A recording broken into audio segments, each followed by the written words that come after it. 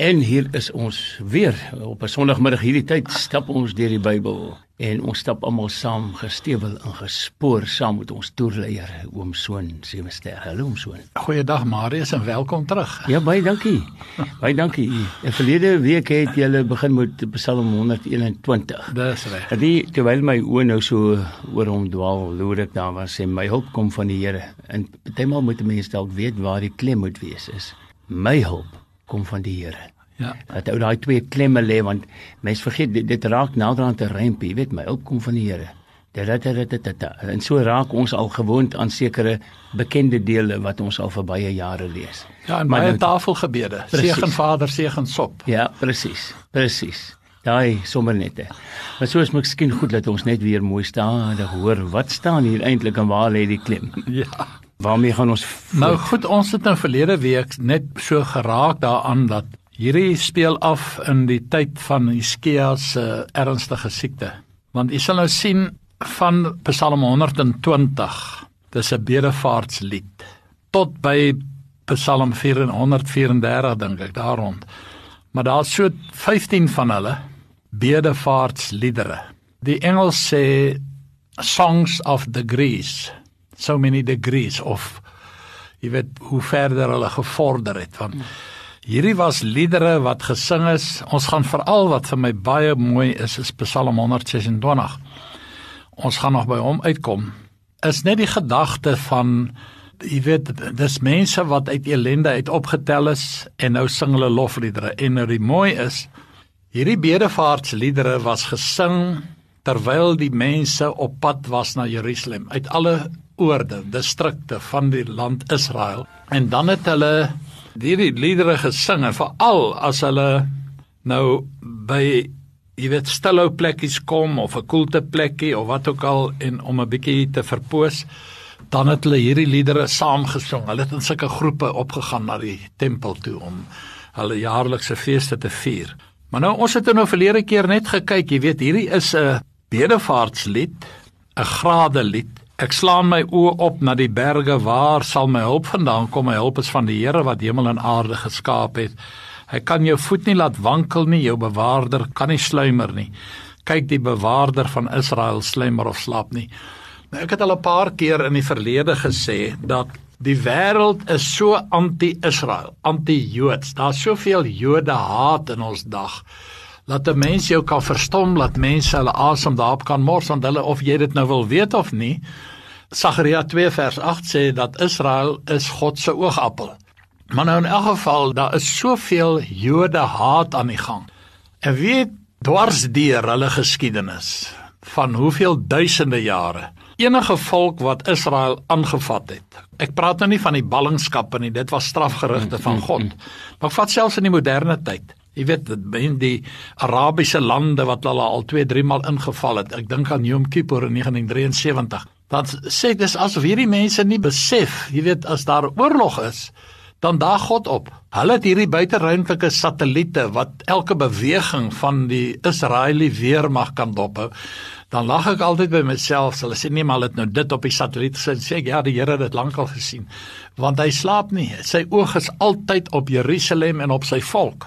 Maar nou terug by die realiteit, ons het nou verlede keer gesien, Hiskia was baie siek, en by sy siekte hoor hy dat Sanherib was met sy leer op pad, om hulle te omsingel, die Assiriërs, om hulle ook 'n ballingskap of wat ook al hulle te kom kwaad aandoen. En toe het Hiskia in 'n ernstige gebed gegaan. Jy kan maar veral in Jesaja 38 dit lees. En toe sê die Here vir Jesaja, hoor, jy gaan sê vir Hiskia, ek het sy trane gesien. Want toe hy die kennisgewing kry, hier is probleme op pad, het hy opgesikkel tempel toe, en hy die brief daar oop gaan sprei voor die Here, en hy het gesê, Here, jy moet nou maar lees wat skryf hierdie ou. En ons weet nie wat om te doen nie, maar ons oë is op U. Toe sê die Here vir Jesaja, sê vir hom, ek gaan vir hierdie oorlog sorg. Die Here het ook, op 'n dramatiese manier. Maar sê ook vir hom, ek het sy trane gesien oor sy siekte, en daarom gaan ek sy lewe met 15 jaar verleng. Nou dis nogal 'n lekker sprong, ek sal dit nie kan haal as ek nou siek word en die Here beloof, hy sal my nie dit beloof nie, want ek weet nie wat bly van my oor nie, maar dit nou daar gelaat, toe sê Hiskia vir Jesaja, jy kan al hierdie goeie self lees, hoorie, maar sê net vir my, jy het nou kom sê, die Here het gesê, ek gaan nie sterf van my siekte nie. Jy weet, is 'n goeie teks daar, waar Jesaja vir hom gesê het, kry jou huis in orde, want jy gaan sterf. Toe sê hy vir Jesaja, hoorie, sê net vir my, hoe gaan ek nou weet, dat die Here gaan hierdie belofte nakom? Toe sê Jesaja, hy sal by die Here gaan hoor. Toe sê die Here vir hom, hoorie, sê vir hom, hy moet kies, op die sonwyser. Nou daai tyd, weet jy nogal akkuraat, nee, ek het daar 'n hankie by so 'n sonwyser gestaan, en dan het hy merke, soos die son sak, en ek dink ek was 4:00 die middag daar, toe is dit 4:00, wys hy op die sonwyser, 4:00. Ja. Toe sê Jesaja vir hom, hoorie so, die Here sê, jy kan kies, moet hy die sonwyser 10 grade aanskuif, of terugskuif? En toe sê hy, nee man, is makliker om hom af te skuif hom terug. Met ander woorde, sit die sonnestelsel in trirad. Kan jy jou dit indink? Sure. En weet jy, die almagtige God doen dit vir hierdie koningkie. Hy was natuurlik 'n formidabele koning, hoor, hy het die Here gedien met sy hele hart. As ek net dink, wat het die Here als deur hom gedoen? Ek het nou daai interessante artikel nie hier nie. Dit is so 'n interessante artikel wat ek raak gelees het, en ek dink iets bewus van die artikel, waar die wetenskaplikes agtergekom het, toe hulle die ruimtebeplanning gedoen het, dat daar is 'n dag weg. Ja. En toe kom hulle agter, nee, maar dis 'n dag toe die son stil gestaan het vir Josua, en dit was die 2 of 3 ure wat vir Hiskia die sonnewyser teruggestel. En wie hulle dit wetenskaplik met rekenaars bepaal, en toe hulle daar die som gemaak het, toe weet hulle presies hoe om hulle vuurpyle te lanseer. Dit is vir my net so amazing, weet jy. En wie in daardie gesprekke, in daardie opskamers van hierdie mense wat nou hierdie beplanning moet doen, toe sê die ou, onthou hulle is topgeleerdes, hulle is wetenskaplikes, die ouens met die dik brille. Nou, toe sê hulle, wel, ons weet nou nie wat hier aangaan nie, iewers is daar 'n fout, en een van hulle sê, hoorie man, ek verbeel my, ek het iets gehoor as 'n sonnaskoolkind, dat die Here het terwille van Josua die son en die maan laat stil staan vir 'n dag. En hulle val oor hulle voete, ek dink dit is in Josua 10, maar in elk geval, hulle kry dit toe. En hulle doen toe hulle berekening, en toe sê hulle, nee, maar nou kort ons nog, ek dink 2 of 3 ure. Toe sê die ander ou, ja, maar ek het gehoor, die Here die sonnewyser teruggeskuif. 10 grade. Nou, dis nie 10 ure nie, dis maar, jy weet, kepe op hy sonwyser, wat dit ook al is. Maar net om te wys hoe in beheer is die Here, en toe hierdie gedagte posvat en vasstrapplek kry in Hiskia se hart, dat God is bereid om tot op hierdie uiterstes vir my te gaan. Toe kon hy, en hy toe nou nie parmantig op die stadsmure gaan rondstap en gepronk nie, want die hoogmoed kom voor die val, altyd maar. Maar in elk geval het hy soveel vertroue in die Here gehad, dat hy kon sê, my bewaarder sluimer of slaap nie. En as hy al hierdie goeders kon doen, Here, as u die son kon laat stilstaan vir 'n dag, dan gaan u vir my, om my gerus te stel, dat ek nie gaan sterf nie, gaan u vir my die grade terugskuif, en dit het toe so gebeur. Nou dit is vir my altyd 'n aangrypende ding, en dan ook die Here beloof hier, ja, hy sal jou voet nie laat gly nie. Jy weet ons, en hier wil ek net dit sê, ek wil nie swartgallig raak nie, ek wil ook nie veralgemeen nie, maar as jy in vandag se lewe 'n voet verkeerd sit, kan jy in groot probleme wees. Jy weet, net 'n verkeerde woord, onnadenkend, onbedoelend selfs. Ek wil ook versigtig wees as ek dit sê, onthou dis relatief gesproke, maar in die algemeen gesien is die waarheid vandag haatspraak. Jy kan baie gou vir haatspraak aangesien. Jy weet, dan is dit nie eers nodig om, jy weet, oor 'n kleurgrens te gaan het. Glad nie in my kop nie, maar dit gaan oor morele waardes. En as jy 'n bietjie immoraliteit aanspreek, is dit haatspraak. Maar hy het net geweet, Here, u gaan nie my voet laat gly nie. Nou daar is ouens wie se voet gegly het. Ek dink aan Psalm 73, my voet het amper uitgegly toe ek die voorspoed van die goddelose sien. Dit gaan so lekker met hulle oë peel uit van vettigheid. En hulle is glad nie besorg oor die dag van môre nie. En toe moes die Here vir koning Asa sê, maar jy gekyk op hulle einde, let op hulle einde, waar beland hulle, as hulle op hierdie goddelose pad voortgaan. Dit staan in Psalm 73 vers 2 tot 3, net vir die wat dit graag wil self lees.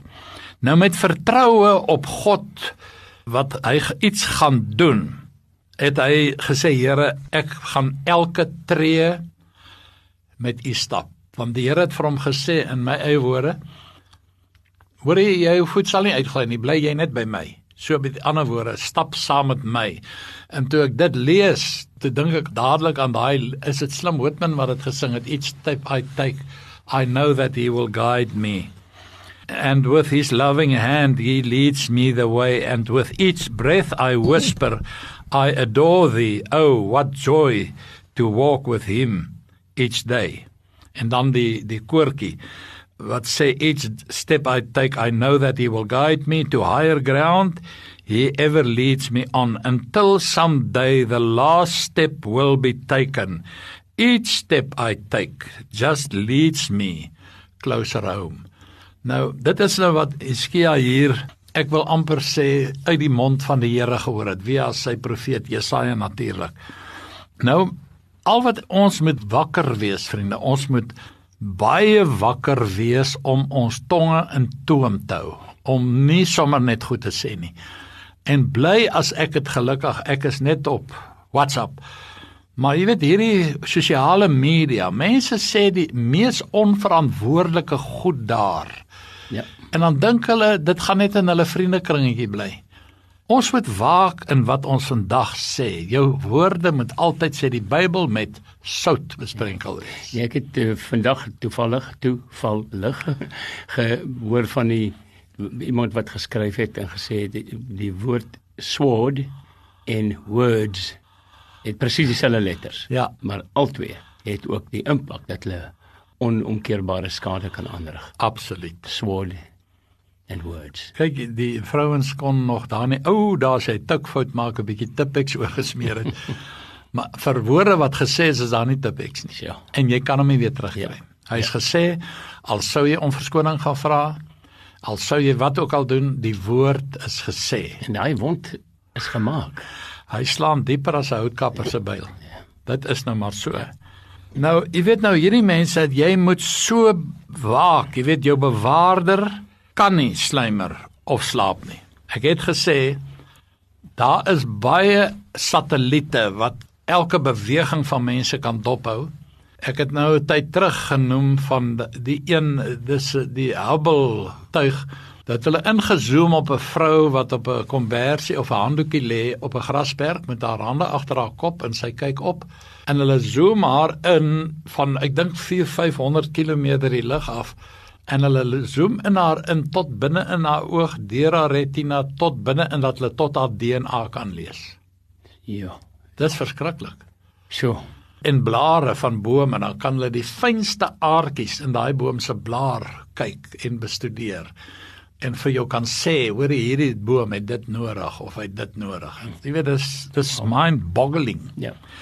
Ekskuus, ek wil daarom net ook sê, dis vir my een van die interessante, ek weet ek vat nou 'n syspoor, of wat noem ons dit 'n kantaantekening, dat 'n mens kyk hierdie goed dikwels, en baie mense sê, ja, o nee, nou loop die dinge lelik verkeerd. Dis God wat vir die mens 'n verstand gegee. Ja. Om daai goed te kan uitwerk en te kan doen. Ja. Ons moenie dink is die wetenskaplikes wat noodwendig so goed is nie, natuurlik as hulle ook met goeie verstand het hulle ontvang. Ja. Maar ja, dit bly nog steeds God in beheer. Absoluut, dit is waar. Jy weet nou, is dit so, die Bybel sê in die laaste dae sal die kennis vermeerder. Nou kan ek net nie meer, ek wil nie meer die syfers noem nie, maar ek gaan net om dit in perspektief te sê, jy weet, die eerste vliegtye se dienshandboek of handleiding was 'n paar bladsytjies. Vandag het jy 'n paar krywans nodig om byvoorbeeld 'n Boeing 747 te diens. Dis sulke dik boeke, so seker amper sê maar 60 centimeter. So dik is die goed. So die kennis vermeerder. Vir elke dingetjie in daai vliegtuig is daar 'n handleiding voor. So die kennis het vermeerder, en dit nogal, sê die Here, in die laaste dae. Nou ek sê nie die laaste, ek het nou eendag ook die verskil probeer trek tussen laaste dae Die Here sê in die laaste dae sal ek my gees uitstort op alle vlees, en dit het gebeur met Pinksterdag, dis 2000 jaar gelede. En sedert 2000 jaar gelede lees ons in die laaste dae, so mense het so wil stel. Maar dit het daar gelaat, ek dink die Here se koms is nader as wat ons dink, maar kom ons gaan aan. Die probleem hier is net, jy weet, as jy nie waak nie, en as daar by jou 'n swakheid intree, en dit is vir my daai gevaarlike rooi lig. Baie mense, ek wil maar amper sê, die meeste van ons, het 'n sterk punt in jou lewe. Jy weet, sê maar morele waardes, is vir jou baie sterk punt, of sekere oortuigings. Nou sê, kom ons vat Elia. Hy was 'n baie sterk leier. Hy het die Baalpriesters aangevat, hy het hulle by die 100 geslag. Sy die een klaar en dan sê hy next place, en dan slit hy sy keel. En daar hardloop hy vir Isabel weg. So, hierdie sterk man is te so swak toe hy hierdie pink briefie van die tannie kry, laat hy hardloop. Ek dink aan Moses. Sy sterkpunt was sy saggeaardheid en sy geduld. En op 'n dag vererg hy hom. En hy slaan daai rots in steede van om met hom te praat. En weet dit het sy burgerskap gekos. Hy kon Israel ingetrek het, die beloofde land Kanaan. Sê die Here, jy gaan nie ingaan nie, want jy het jou meer verloor. Dis een ding wat ou nooit met verloor nie, is jou meer. Jy kan maar jou selfoon verloor, die kan jy regmaak, maar of weer kry, maar jy weet as jy jou meer verloor en dan sê jy goed, dan praat jou tong vinniger as wat jou brein kan dink, en dan klink dit soos 'n AK-47 geweer, jy weet, soos jy die woorde uitspoeg. Ek is bevrees, ek ken dit ook, en om dan te terugkrabbel en te probeer regmaak en regpraat, jy met skade, en ekskuus te, en dis jou eie skade, die punt is, jy maak jouself, jy verneder jouself eintlik ook. Ja, nee, dit is baie waar, jong, en ek meen, ek moes ook al self in my skuld gaan val, en gaan ekskuus sê, maar dan kan jy agterkom, party mense kan of wil nie vergewe nie. Jy weet, dit is gesê, en is nou klaar. Jy weet, ek het al iets dingetjie gesê van die ou, hy sê, ja, as hy en sy vrou woorde kry, dan raak sy histories. Sê die ou, nee man, dis hysteries. Nee, sê, sy gaan delf goed uit, man, 20 jaar terug, op die 13de Augustus, daai dag, so laat die middag, het jy dit vir my gesê. Dan is dit 20 jaar terug, so dan sy histories. Maar kom ons vat Abraham, sy sterkpunt was sy geloof. En toe hy sien dinge loop verkeerd hier waar hy nou bly, daar's nie kos nie, toe hardloop hy op 'n drafstap af Egipte toe. En die Here moes hom daar gaan uithaal. Dieselfde met Elia, ek het nou gesê, het weggehol vir Isabel, maar die Here kom daar by hom, en hy vra van, hoorie, wat maak jy hier? Daar huil en hy kry homself jammer, kry my jammer asseblief partytjie hou hy. En die Here sê, man, daar's nog 8000 wat nie voor Baal gebuig het nie. Kom nou, staan op en gaan doen jou werk. Toe stuur die Here hom weer terug om te gaan werk. Net so is dit maar, vriende, ons swakhede is die krag van God. Want Paulus het gesê, wanneer ek swak is, dan is ek sterk. Nou in elk geval, ons sien die Here, jy moet aan sy regterkant wees, sodat jou regterhand kan oop wees, want dit is waarmee jy jou swaard moet hanteer. So die Here wil nie in jou pad wees nie, maar Hizkia het al hierdie dinge begin besef, en hy het besef nou maar, waarvoor sal ek dan nou, jy weet, vir Sanhedrin kwaad wees, of bang wees? Nou, in baie gevalle, vriende, jy weet, is 'n mens maar kwesbaar. Elke dag is daar 'n oomblik wat jy baie kwesbaar is, as jy nie waak nie, en dan moet jy die volle wapenrusting van die Here aan hê, en dan het die Here aan hom beloof, hy sê, my hulp is van die Here wat hemel en aarde gemaak het, hy kan jou voet nie laat wankel nie, jou bewaarder kan nie sluimer. Die bewaarder van Israel, sluimer, slaap nie, die Here is jou bewaarder, en die Here is jou skaduwee aan jou regterhand, die son sal jou bedags nie steek nie, en die maan ook nie by nag nie. Nou daar is mos so gesegde, hierdie ouens met die maan gepla. Dis waar die woord lunatiek vandaan kom, want luna is maan, in Grieks en Hebreëus nogal, is luna, nou sê hulle, jy's 'n lunatic, dis die Latynse woord vir maan. Nou die wêreld het so deur mekaar geraak. Mense sê al, ek wil amper sê onnadenkend, die wêreld het mal geword. En in 'n groot mate met 'n mens saamstem, as jy net sien, die geweld wat aan die gang is. Jy weet, by skole, kinders steek mekaar dood. Dit het nou so algemeen geword, die polisie het hulle hande vol. Nou, ek wil ook sê, jy weet, net voor die sonvloed het die Here gesê, Die aarde was gevul met geweld. En die Here het berou gehad dat hy die mens gemaak het. En toe het hy ons van Noag gesê, bou 'n ark. Maar ons is weer daar, en dit is presies wat die Here Jesus gesê het, soos dit was in die dae van Noag. En nou kan hy ouma gaan kyk, jy weet, die wêreld was vol geweld.